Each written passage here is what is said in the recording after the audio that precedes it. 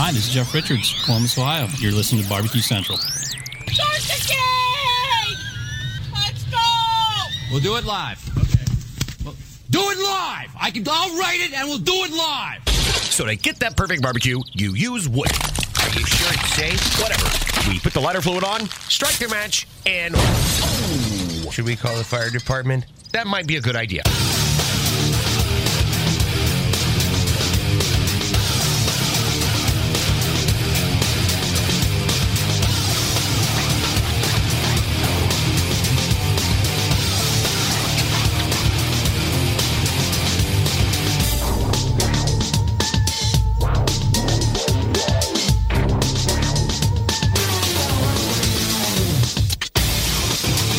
All right, let's see if I remember how to do this.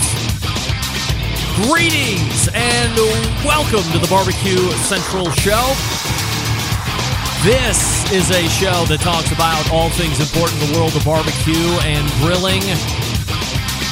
Originating from the Rock and Roll Hall of Fame city of Cleveland, Ohio, the barbecue capital of the North Coast. I am your program host, Greg Rempe. Remember me? Happy to have you aboard here on your Tuesday. If you've been saving up comments over the last 2 weeks, and believe me, we're going to dive into that, and you would like to volley into the show and weigh in, here's how you do that. You can get in touch with the show by calling 216-220-0966. Email Greg at the bbqcentralshow.com. On the Twitter and Instagrams at BBQ Central Show. Anything else you want to find out about the show can be found at the main website, thebbqcentralshow.com. And here's what's happening. In case you didn't get the newsletter, coming up in about 13 minutes from now, he is a bona fide, well-respected, and one of my favorite food bloggers to follow, at least over the last 10 years. He's been on the show a number of times, was on a handful of months ago, but he's coming back here as we break in the new set and the new studio here in the new digs. Mike Lang from Another Pint Please will be joining me, anotherpintplease.com, his website. You can also follow him on Instagram, where he does a lot of posting. We'll be talking about some things that he has on Instagram, and we'll be talking a lot about steak, because I wanted to ask all of my guests this evening about their steak cooking methods and all that good stuff. So Mike Lang at the first interview segment in the first hour. And then in the second interview, or 35 past, I'm going to hold the ever-popular open segment. So if you have questions, if you want phone calls, if you're going to send emails, all of this, go ahead and wait about a half an hour and then start lobbing them in. I will cover it all. If you have nothing to add to that conversation, I'm here to fill that second interview gap. We'll talk all about what happened last week. We'll talk about the move. We'll talk about how the new set is taking shape, or the new studio is taking shape. We're going to be talking about a lot of items. Would love to have you participate, so it's up to you if you want to jump in, but that's 35 past the hour. And then we will move to the second hour. It is the fourth Tuesday of the month, and you know what that means. We refire the Embedded Correspondent segment, and we have a new Embedded Correspondent. If you don't follow me socially, which I'll give you that information here in a second, you would know that a two-time guest on this show by the name of Rusty Monson, the pitmaster of Salt Lake Barbecue, is a latest and greatest add to the Embedded Correspondence team of the two long standbys, Doug Scheiding, the longest-running embedded correspondent on the show, and John Solberg, who is now the second longest-running embedded correspondent on the show. By the way, Rusty, having his first embedded correspondent appearance, also garners the title third longest-running correspondent of the show.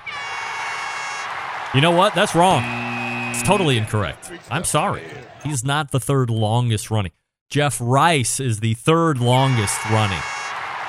Fourth longest now is Rusty Monson. So I'll be interested in having Rusty join us here as we start to fold in some new blood. And Rusty brings a unique perspective, and that's why I asked him to consider jumping on board this mothership. And that's the fact that he is, not a jaded vet, to the competition scene by any stretch of the imagination, but he is not a green person. He's right in that wheelhouse of really eager barbecue competitor, and he's not just doing barbecue competitions. He's also doing steak and other stuff. And he hosts his own show with the Anthony Lujan of Smoke Ain't No Joke Barbecue. So he's got a lot of irons in the fire, and he's bringing a lot of good energy, got a lot of good takes. To get on the Embedded Correspondence, I need people that, A, can talk decently and aren't afraid to let it fly, as it were, and can bring a good round experience to the table. I'm really good at moderating folks, but the guests are really good at their respective areas of expertise and the knowledge bases that they're bringing. So I'm very excited to have Rusty join us in the second hour on the fourth Tuesday of every month. I do have the social media Facebook thing running, so I can see the comments. For instance, Brian Scott Schenk is saying that COVID is fake news. I don't think it's fake, Brian. But if it's fake news to you, then hey, who am I to argue? Mike Schilling just interviewed Blaine on hour 2. He's already on, and he can speak to the COVID judging status. Is COVID running rampant through judging tents? Doug Durda is in. We love Doug. He's from Pittsburgh. We wouldn't hold that against him. He's very, very excited to be back amongst the fold. Somebody wants to know if I'm wearing eyeliner. I'm not wearing anything. In fact, as we take a look at the new studio, a lot of you might wonder where the woodwork has gone. That, believe it or not, that wasn't a real wood backdrop that I had in the old house. That was a green screen that I was making use of, believe it or not. This background is not a green screen at all. This is a what do you call it? A fabric backdrop. Watch this. See, I can hit it. It moves. It's great. So I decided to give a traditional background a shot. Maybe do away. So this is what my hair really looks like outside of the green screen artifact, where some folks said I had a chrome sideburn or platinum, I think was the one that we were also throwing around. The brick won't hurt me in case I fall backwards in shock at some answers that I might be getting from Mike Lang or the Embedded Correspondence here in the show. I'll just fall right back through it. No, I mean, I might hit the real poured cement wall that's behind me that's holding the house up.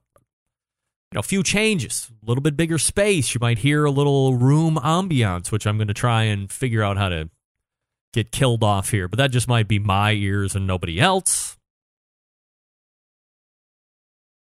And Sean McCulligan says, LMAO, no more missing shoulder or hand. That's right, because we had to tighten the shot in so I could reach out. I mean, now my arm is gone, of course, but usually before it was like, gone out here. It looked really weird. So I had to stay in the shot.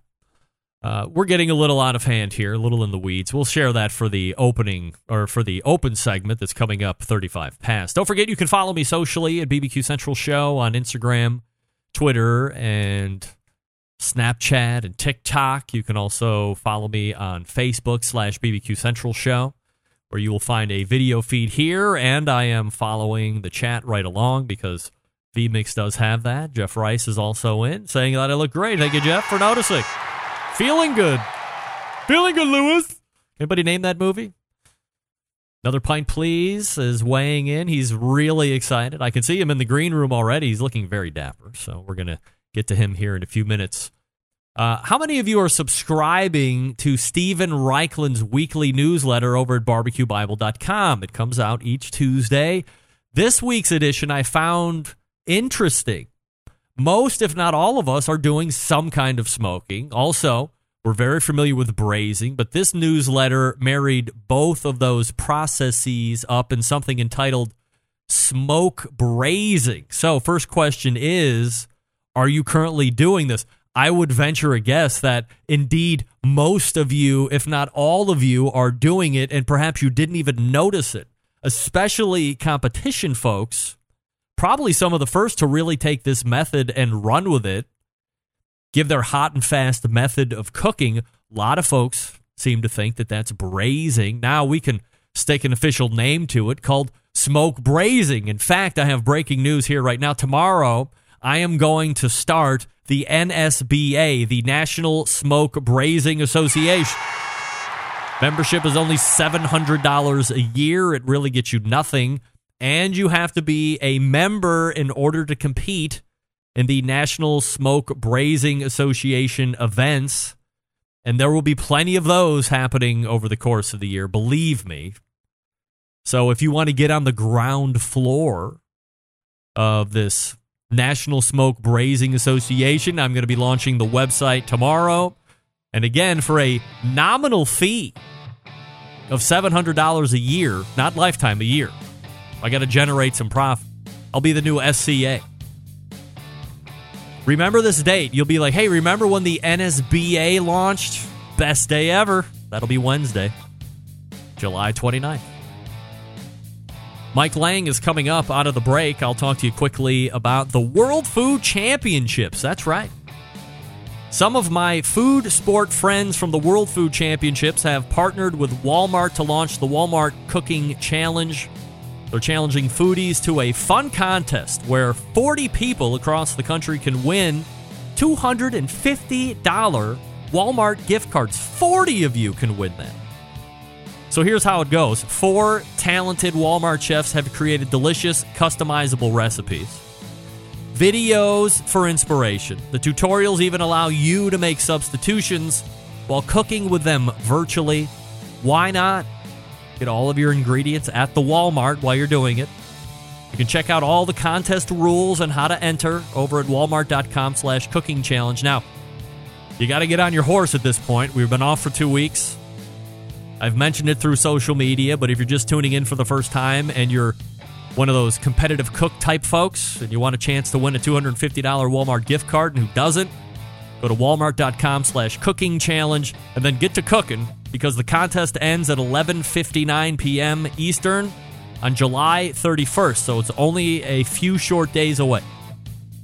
But get in on it for your chance to win $250 in a form of a Walmart gift card. Again, it's walmart.com/cooking challenge.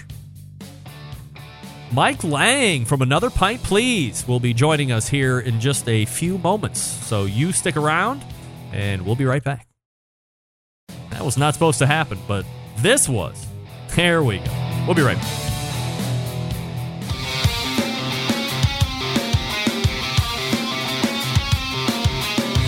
Broadcasting live from the Barbecue Central Show studios in Cleveland, Ohio. You're listening to the Barbecue Central Show. Once again, here's your host, Greg Rempe. All right, welcome back. This portion of the show is being brought to you by Butcher's Barbecue, makers of award-winning injections, marinades, rubs, and seasonings, barbecue sauces, grilling oils. All of Butcher Barbecue products have been tested on the competition circuit as well as backyards worldwide. Be the pitmaster of your neighborhood and visit butcherbbq.com to stock up now. Always trust your butcher. In fact, go listen to his latest podcast episode. Really interesting stuff with his label manufacturer. So if you got a rub or a sauce or whatever, looking for a label guy, a lot of good info there on the latest edition of the Butcher Barbecue podcast. My next guest, one of the most respected live fire bloggers out there today, loves cooking on his fleet of Weber cookers, and we race to the hotline and welcome back friend of the show, if I can find my cursor, Mike Lang. Hey, Mike. Hey, Greg, how are you? I'm absolutely fabulous. Appreciate you making time for the show, as always. And let me ask you right off the bat, not barbecue or grilling related, are you a runner? What? In air quotes, maybe. I get out and move because I'm getting older, and I try to do something every week to keep myself somewhat able to eat all the meat that I grill. So what are you up to? What's your routine? Oh my gosh. I did strong lifts for a long time just because of work demands. What are strong lifts? Essentially full body weightlifting. Oh. Work wise, I am getting older, yeah, and none of us are getting younger. And obviously I like to eat, so I've always tried to do something. So I decided to start running again. I hadn't done it in forever. Now I'm back just running 3 times a week, 35 to 45 minutes, 3 to 4 miles when I'm lucky. I'm okay. So I'm beating around the bush here because I was wondering if you were running. What's your best 5K? Oh my God! Like right now, not Maybe, Mike Lang, 18 years old, but current age Mike Lang. What's your best 5K? Svelte Mike Lang at a $1:05. Yeah. I'm lucky now at 48 to get under 25 minutes. So really? Hardly a land speed record. That's pretty good. It's pretty good. I'll take it. I'll take it. 45, you said? You're 45? Under 25 minutes at 48 years of age. Oh, you're 48. Okay, I thought you said you were 45. Yeah. All right. Yeah, no, that's really good. Yeah. So I've been running 5K. So, we're going to diverge here, and I apologize to everybody listening. But I had started running, it's, I guess, going on a couple years now. My wife was on me about, family of heart disease, and you should make sure you're exercising your heart. And I always said, well, I'm just not going to do it because I'm not going to tell you I'm going to do it, but because I'm just not going to do it, so I'm just not going to do it. Then I decided when we got the new cat that was waking me up at 4:30 in the morning a couple years ago that I would start running since I'm up at 4:30. So that's where the whole thing started. And I started ramping up 4 miles, 5 miles, 6 miles, and I talked to my sister-in-law, and I told her one day what I was running, and she said, why are you training for a half or a full marathon? I said, no, I just figure that every couple of weeks I just ramp it up and I'm be healthier. Yeah. And she said, well, she's in the pretty esteemed medical professional. And she said, there's proof that shows that you're not getting any more cardiovascular benefit past a 5K. And that's all I needed to hear. So I immediately dropped from 5 or 6 miles all the way down to the 5K. And that's what I'm running 3 days a week, sometimes 4. And I'm to the point now where I can run it consistently at 23:15. So that's great. It's not, not any land speed. When I really want to make myself feel bad, I ask one of my daughter's track running man pals, and they run it in like 19 minutes. I mean, it's insane. I mean, it's, I feel so good when I get off the treadmill and I talk to them, and I'm like, I'm never going to get there. Like, why bother? Can you imagine a sub 6 minute mile? No. I'm like, no, not at all. Nothing. No way. I mean, but you obviously enjoy it. No, I mean, I hate every minute of it 3 days a week, but I don't know too much else I can do to keep exercise. Anyway, we've gone way off course here, so let's try and steer it back on. So I like watching you and following you, and you're obviously a big technical guy. Do you have a most memorable technical failure that you would like to share with us? Oh my gosh. Well, I tell you what, any time or any morning, my Hue lights and other connected devices go off at 3:00 for no reason, a.m., which happened last week. I'm like, oh my God. It went off twice. And I consider myself pretty tech savvy, and I've got things set up to come on at sunrise and go off. Or I'm sorry, come on at sunset and off at sunrise. But sometimes the tech gods don't align, and weird things like that happen. And it's just like a quick run of energy or something, and boom, they're on. And it's I really think it's a couple things, probably a power surge, and then whatever the reset state is for a lot of these devices, I've got to probably double check that. But there's no more rude awakening than 3:00 and all your lights come back on. Yes, and wondering how the hell did it happen. I would imagine that can be a little fearful for some that are in the house as well. All right, so that's a good one. Mine was last week when the computer fried, but I'll get into that more next segment. Oh, that's right, yeah. Tonight's general question for guests is favorite ways to cook steak. So you're the first guest tonight. Before we get into method, do you have a favorite cut if given your druthers? Always bone-in ribeye. Always? Always. It is what I always go to. Everything else I consider a crapshoot. Sometimes I can be pleasantly surprised by a strip, or intrigued by a fillet, or off the beaten path, let's say a hanger skirt or a skirt steak.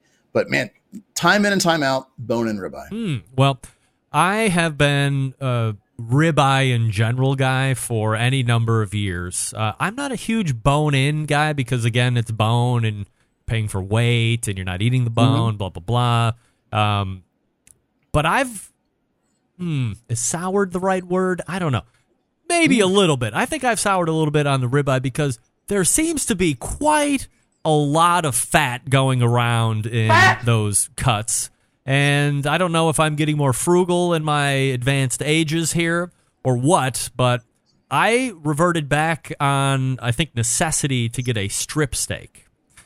And I got to tell you, it was like falling in love all over again with a strip steak. It had a more pronounced chew, not tough, but a little bit different chew. The flavor was great. I could eat it from front to back, and there was like hardly any waste. This one didn't have that weird tendon that sometimes you get in the strip steak. I know a couple really good butchers that will harvest that out for me. And I think I'm back in love with strip steak 100%, so much so that even if the family is requesting ribeyes, I will go out on my own and buy my own strip steak and eat it. You've never fallen fancy to the strip? I have, which is funny why when I was describing what I still like, every once in a while, a strip has surprised me. I had one a few weeks ago with some guys, and it came from a local butcher. So it wasn't like from a big grocery store or anything. It was locally sourced, and it was really good and so tender, I didn't need a knife after the initial cut. Just take one slice and eat it. And that's what got me thinking, sometimes I can sway off of that, but more often than not, I back the ribeye. But I can be surprised. And strip, when it's right, it can be very good. Oh, yeah, no doubt about it. We're talking with Mike Lang from Another Pint, Please. So what factors, or I guess let me back out just for 1 second. What's your preferred method of cooking steaks? I didn't, 5 or 6 or maybe 10 years ago, it seemed to be only one method of cooking steak. And over the years, as we've evolved and become more popular in the backyard here in live fire, now there's methods that we can employ. So what's your favorite method?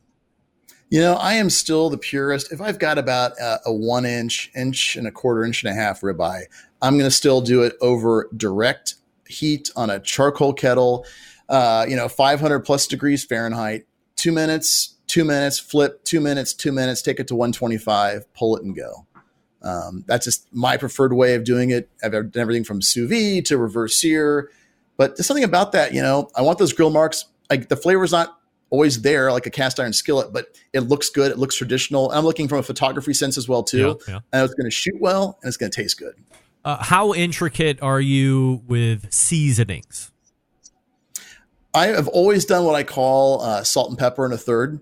So always a lot of salt, some freshly cracked black pepper, but then something else to kind of add something to what's going on. A lot of times I would shoot for paprika, or maybe I would go for granulated garlic or more chipotle, ground chipotle pepper powder, something like that. That would add a little bit more depth to it. But nonetheless, the meat's got to shine. The meat's really the hero of what you're eating.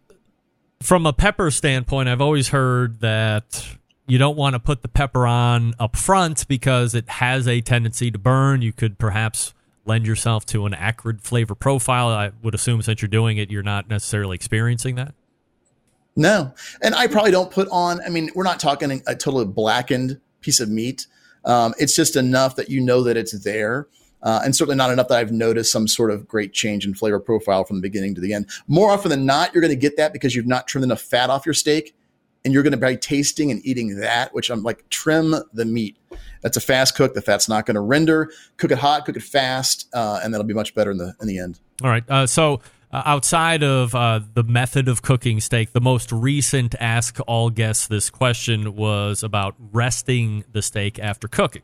Now, I think it's safe to say that there are few instances where you would take the steak right off the grill and within 30 seconds you're cutting into it and stuffing it in your face. So there's some built-in rest time. So the better question might be this. Are you resting a steak for a specific amount of time, or is it just from the grill to the table, collecting whatever else from a sides thing that you have going on, and then get to the table and eat? For me, it's kind of backwards because my rest time is the amount of time it takes me to photograph it when it's plated. It seems so rare anymore that I'm actually cooking something and then is going to eat it, but I'm actually taking pictures, which totally changed the dynamic. But when I do, it's probably only a couple minutes. I think it was Meathead recently that had that article in terms of rest and what that really does for a smaller cut.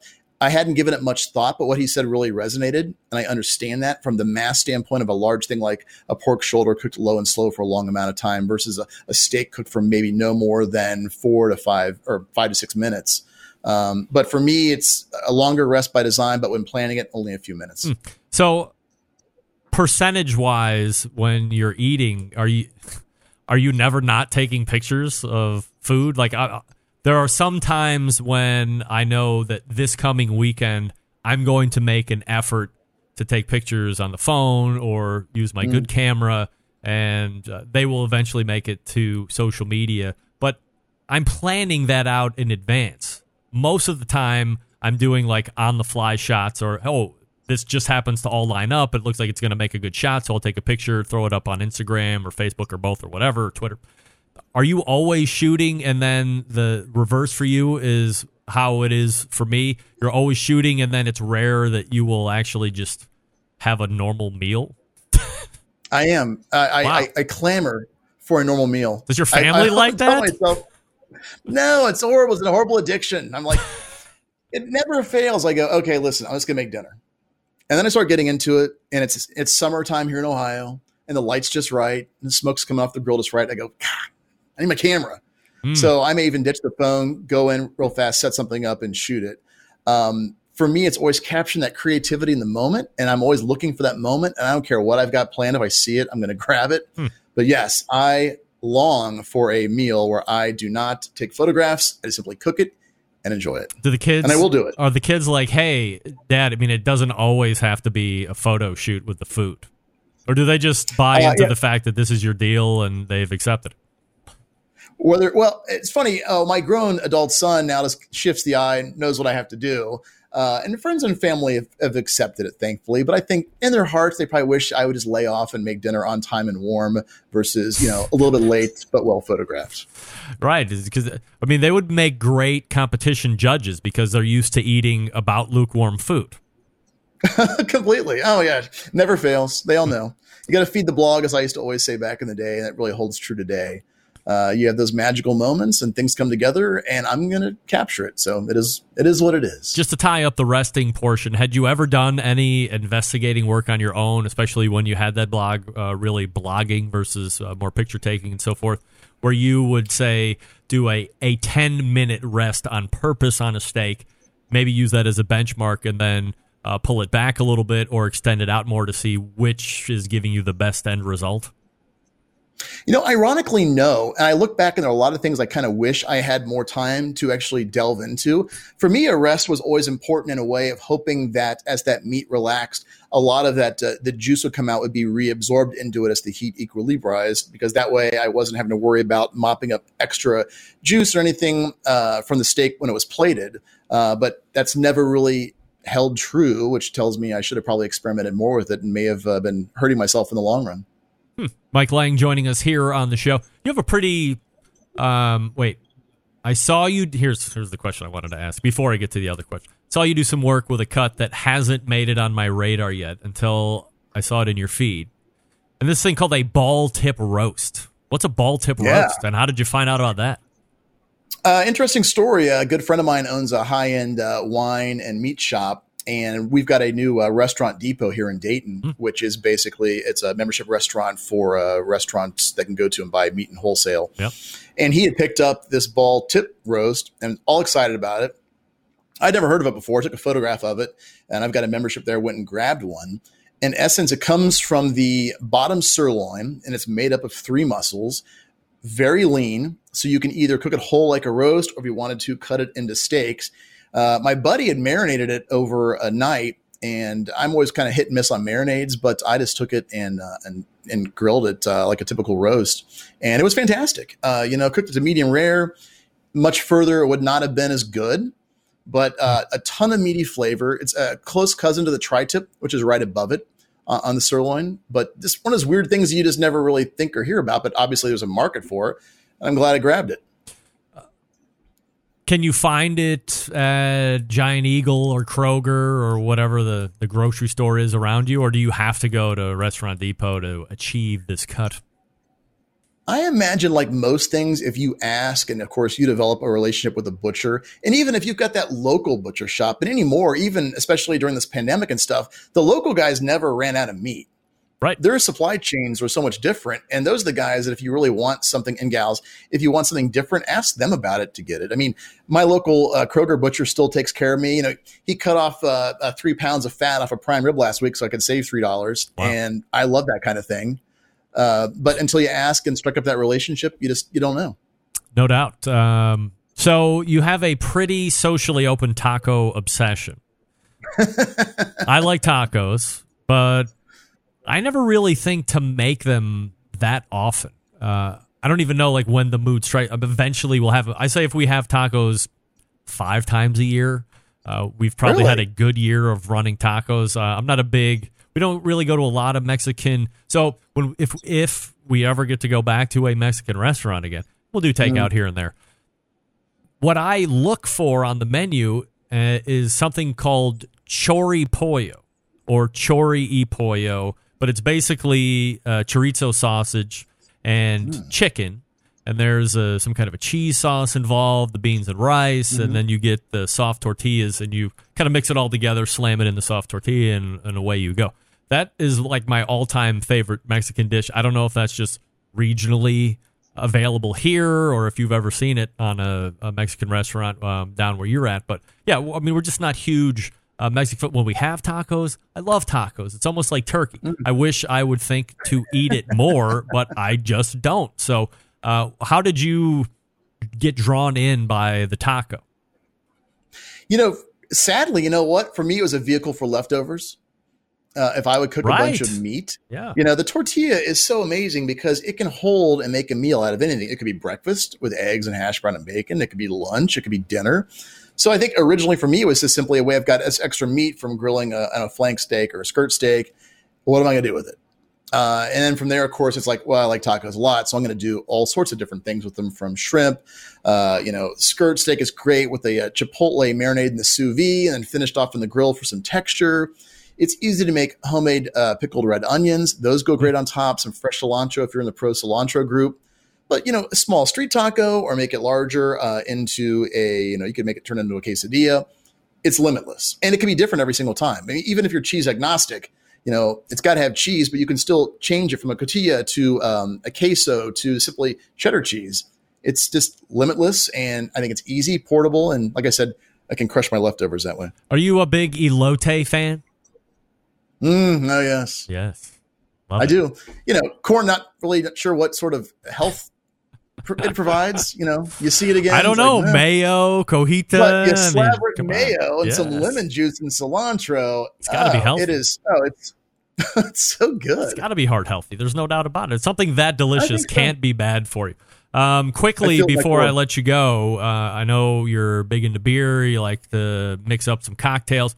I saw a mezcal margarita on your feed, and I have to ask you what's involved with that. And now I'm not really partaking in alcohol here for almost 3 years, but I'm not too keen on mezcal. So where does that fall into is that like a tequila kind of a thing or a close cousin? What is it all about? Yeah, it is. I forget the actual saying. Essentially, mezcal can be made from any type of agave versus tequila is only made from blue agave. Then the difference in the process is mezcal then is, fermented is the right word, I'm not an expert on it, in clay earthen pots surrounded by coals. So it imparts a very smoky flavor. So ironically, those of us love to grill, it makes sense. You might like Islay scotches because, again, very smoky because of the peat. Or maybe it's all right. Dude, they're gross. And, those are the grossest. My dad once gave us a taste of Lafroig. I almost vomited on the only other alcohol that has made me almost want to vomit on command is Jägermeister. I mean, Lafroig was the worst stuff ever. No offense to Lafroig, by the way. I'm sure there's a lot of fans. When you can walk into a bar and smell a peaty scotch from across the way, you've arrived. It's magic. Yeah. I'm like, I salute you, sir. Indeed. Hot very beers. Similar. Hot beers in July. What do you like?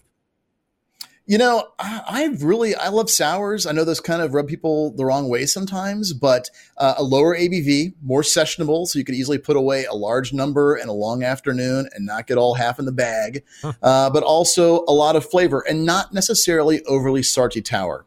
Okay, that makes tarty sour. That they can bring a lot of flavor in a lighter way. So definitely if you see some experiment, there's some really good ones out there. Will you drink Coors Light or Bud Light or Budweiser? Is that in your wheelhouse or do we look down at people? I remember going to a Gibson Steakhouse once years ago and somebody asked for a bottle of ketchup with their prime grade ribeye. And And I was like, I remember asking the waiter, I'm like, oh my God. I go, what do you do with that? And he was like, we don't judge. However you want to enjoy your meat, you enjoy your meat. Sure. And I'm like, you know what? It's a pretty beautiful thing. And it's the same way with beer. I will drink whatever someone gives me, whatever's in front of me. It might not be my favorite, but if we're going to share it together, then cheers to you. But meanwhile, we are definitely talking shit about the guy who ordered ketchup in his prime rib. There's no doubt about it. 100%. I still judged him a little bit. No doubt about it. You can't not. Go ahead and make sure you're catching up with Mike over at the website. Follow him on Instagram at Another Pint Please, and you can find him from time to time right here on the Barbecue Central Show. Mike, appreciate the time. Thanks so much for doing it. No, thanks for having me, Greg. Appreciate it, brother. You got it. There he is. That's Mike Lang from Another Pint Please. And he is also in the field of public safety. Oh, dear. Did I close my... I did. Oh, no. I closed my big logo. That wasn't supposed to happen at all. Now I got to go to... bear with me just for one little minute. Oh, it's probably going to be longer than a little minute now that I think about it. Where would this be? Oh, boy. Let's go to desktop. Can I go to this desktop? Yes. Oh, there. Is this it? PNG file. Yes. Bring that up. There it is. Let me move it over. Sorry. It's rare that I close out of. I must have hit that just in the right way. Weird. All right. That was Mike Lang. Again, you can find him over at Another Pint Please. I know all of you are judging the guy that put ketchup on his prime rib as well. I saw this one, too, when we were talking about taking pictures. Sean Ludwig, my fiance, hates that I take food pictures before we eat barbecue, but she knew that I was doing that all the time before she agreed to marry me. So, you're right, Sean. She signed up for it. Jason Wallace loves a smoky mezcal. All right. I was going to say who doesn't. I don't know. I've never had one. All right, we have an open segment coming up, so if you want to jump in, 216-220-0966. You can also email the show in lieu, Greg at thebbqcentralshow.com. But however you want to take it, we will run with it. Open segment, lots to get to. You are listening and watching the Barbecue Central Show right here on the Barbecue Central Network. Stick around, we'll be right back.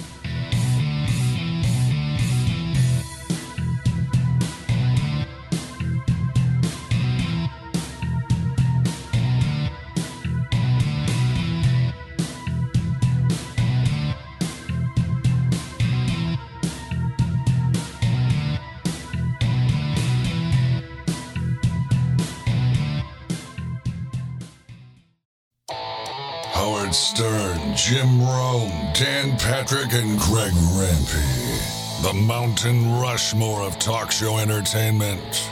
Now, let's get back to the Barbecue Central Show. Welcome back, and thanks again to Mike Lang for joining me last segment. This portion of the show being brought to you by CookinPellets.com, your number one source for quality wood pellets for all your pellet-driven cookers. You visit CookinPellets.com for more information or to purchase. You can also visit Amazon.com to purchase as well. However you see fit, you can do it. You can purchase from both. Little from Amazon.com, little from CookinPellets.com, whatever you like. Here's what I'm getting a lot of as I throw it up here on the screen. I don't know if Greg has ever stepped foot in a real Mexican restaurant. Here's my question to those that are questioning my stepping footedness into a real Mexican restaurant. What's a real Mexican restaurant? I only have access to what I have access to here in Cleveland. I am happy to say that we have a thriving Latino community. There are any number of what appear to me to be real Mexican restaurants. I have no reason to believe that the folks that own that are serving anything other than authentic Mexican cuisines. And I don't know, maybe I'm stuck. Maybe the joke's on me. Maybe I don't know what real great Mexican food is, but if it's only because of where I am located, one cannot hold that against me. One can only hope that someday I will be in an area where this real Mexican food exists, and then I can have some. Why not? But right now, choripollo is like my favorite. It's so good. Grilled chicken, the chorizo together with the rice and the beans and the soft taco, roll it on up. I could eat 10, maybe 20 I could eat. It's really good. You try it. I mean, is that not a staple on every real Mexican restaurant menu under the pollo or for those that don't speak Spanish, chicken part of the menu? Doug Scheiding weighs in with this beauty. I knew this was coming at some point. Didn't Greg have a problem differentiating between tacos and burritos with Sam, the cooking guy? I don't think there was any discussion. I think it was between burrito and chimichanga, I think. I know what a taco is. I know what a burrito is.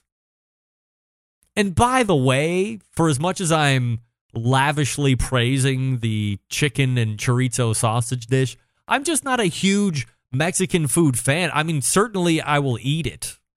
It's few that I won't eat. There's few things that I won't eat.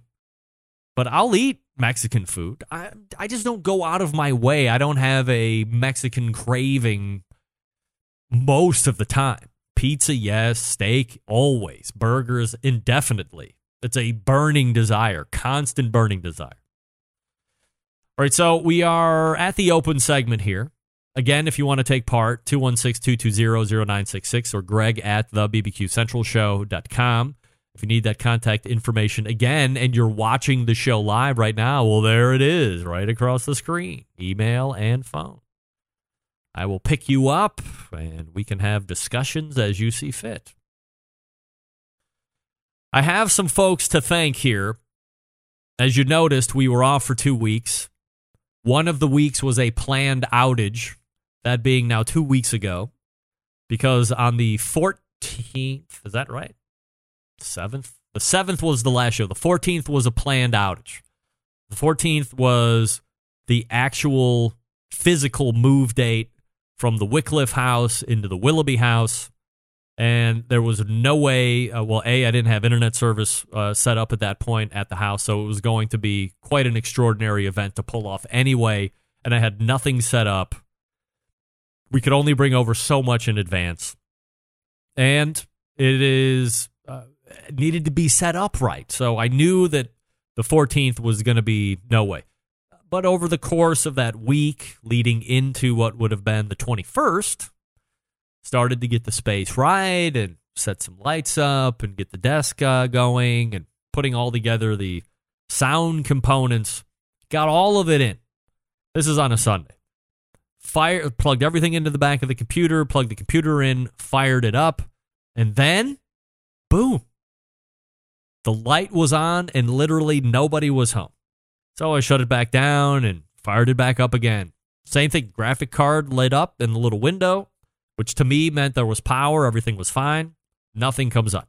Monitor saying no signal. When the monitors are saying no signal, that is not a great thing. So I tried many times hoping that it would be different every time, but it was the same every time. So I had to bring it to the computer guy. His name is Jeff Bish, so we give Jeff from Maverick Computer Solutions a shout out, and he quickly diagnosed the fact that the whole computer was fried, and within a 28-hour time frame, he had me set up with a brand new computer, which I will take you on a tour of here in just a second, along with the space. Before we do that, we'll go to the phones. Area code 714, you're on the air. Go ahead. What's going on, Greg? Who's this? This is Daniel A. Rodriguez from California. Dino Dan. I knew it. I could tell by the voice. What can I do? Doing? What can I do for you, pal?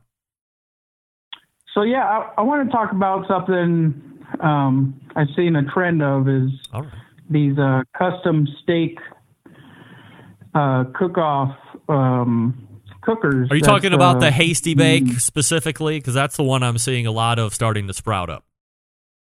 Yeah, the Hasty Bake. I have one on order personally, but also the M16 that M Grills had just put out. Yep, the ammo can. Yep.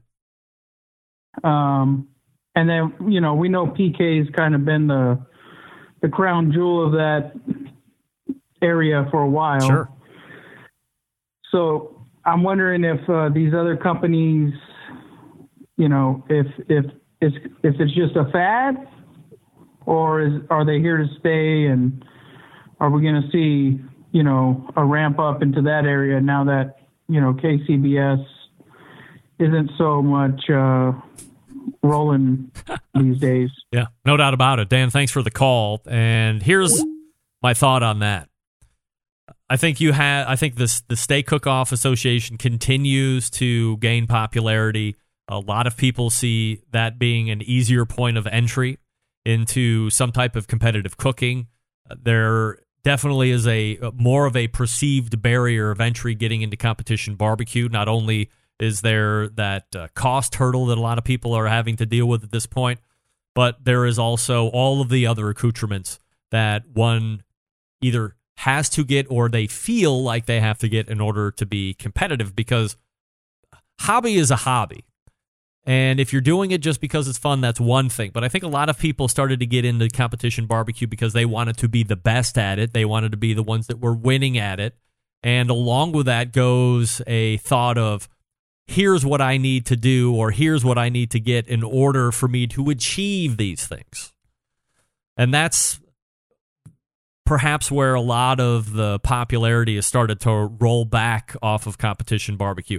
Also, don't forget that competition barbecue isn't on the television anymore like it had been for years and years with various forms of barbecue pitmasters. So that TV show alone, and having that longevity and having that face time with the general public, spawned and inspired a tremendous amount of folks to at least try their hand at it. Now, getting back to the question at hand, as far as different competition steak grills entering into the market, I think it's very specialized. I think they're trying to find a piece of equipment that's as portable as it gets, can give you an end product without taking up a lot of footprint. It's obviously going to be charcoal driven.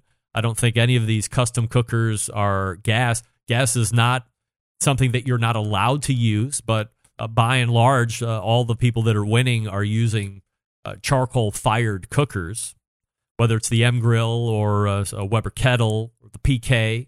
Hasty Bake is making a steak cook-off rig, and the PK cooker has, as Dan had said, has been a long-touted steak cook-off grill. And then M Grills has also really made a splurge into something that's very compact and easily transportable.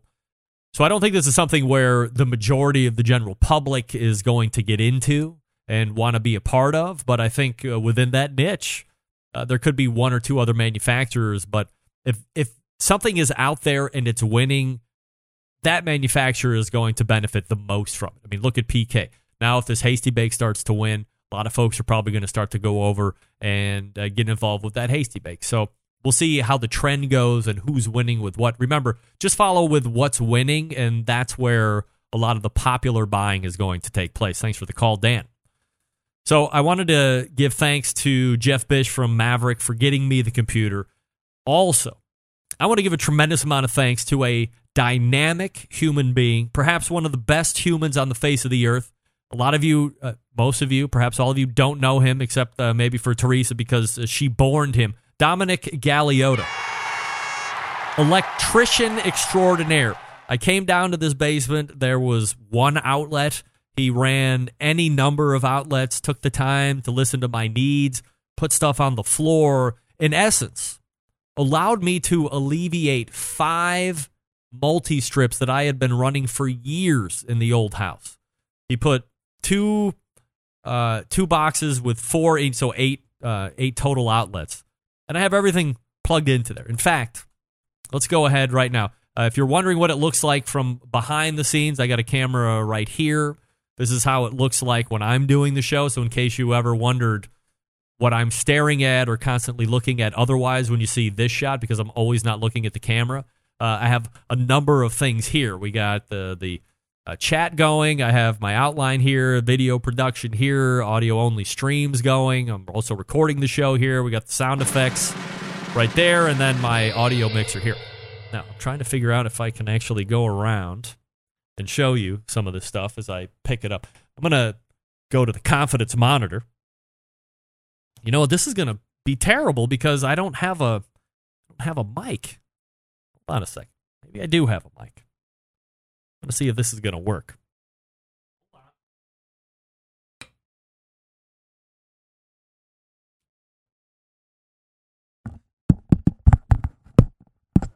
And I'm going to the headset microphone here. Oh, that sounds all right. Now, let's go here. So, quickly taking a look here. Again, that's the microphone. These are all the screens that we have running. That's your sound effects board right there. That's the digital mixer right there. Then apologize here if I'm making anybody seasick. This is a confidence monitor right here for the guests to be looking at. And then, good night. Sorry.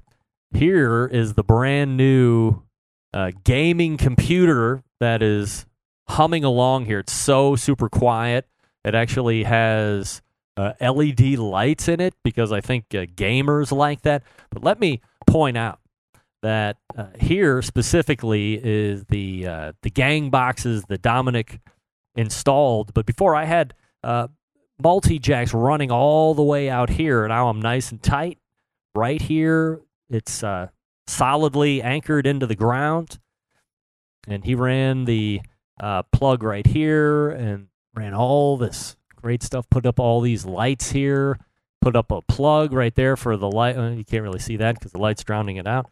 But, I mean, this guy is an absolute magician as it relates to the electronics of stuff. So, once again, that's the rig setup right now. And the guest would, if I had a guest, would be kind of sitting where I'm at now. I got to bring in a desk yet and stand by as I reset this camera. Okay. And that looks about right. All right, let me get out of this headphone and into something else.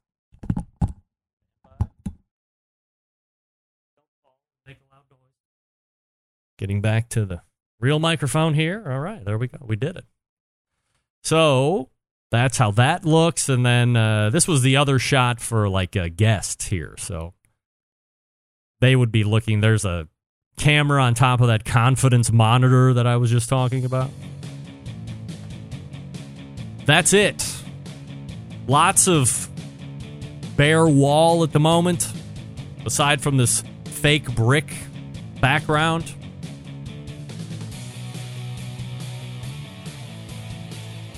Oh, my cords are all over the damn wire. I'll have to fix that here.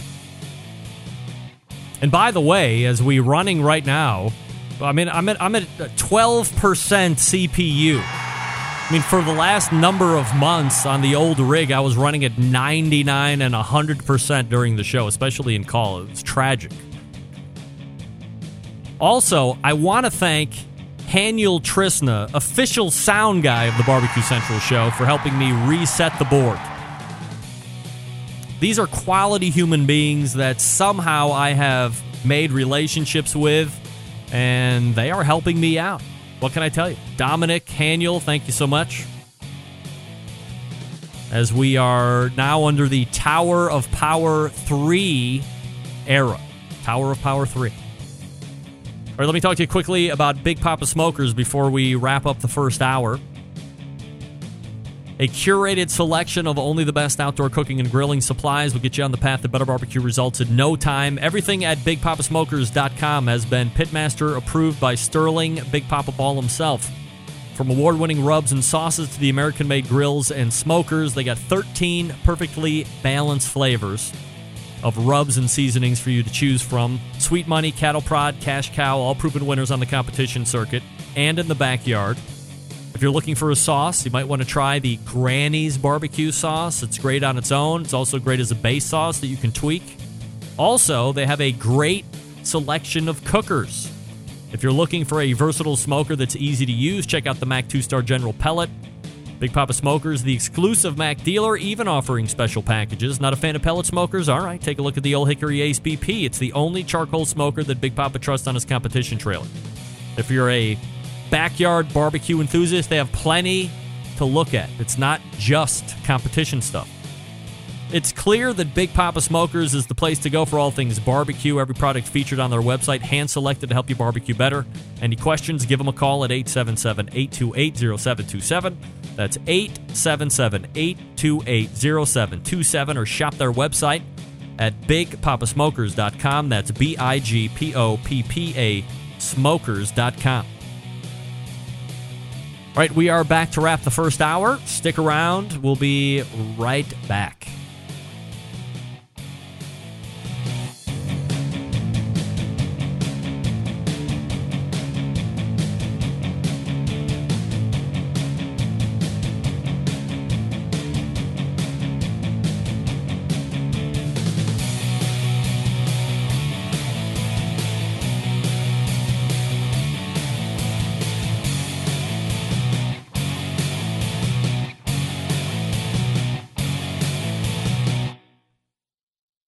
Continuing to produce incredibly mediocre content in an exceptionally professional way. You're listening and watching the Barbecue Central Show.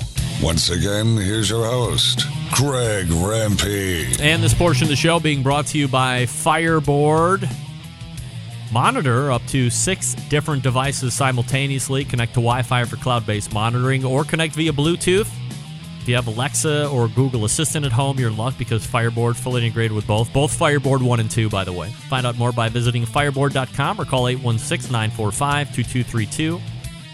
In fact, former sponsor of the show, Grill Seeker, did a great review of Fireboard 2. So if you want an unbiased review of Fireboard 2, go to Grill Seeker and check out that review. A trusted source review, I might add. All right, so let me get back to thanking a few folks.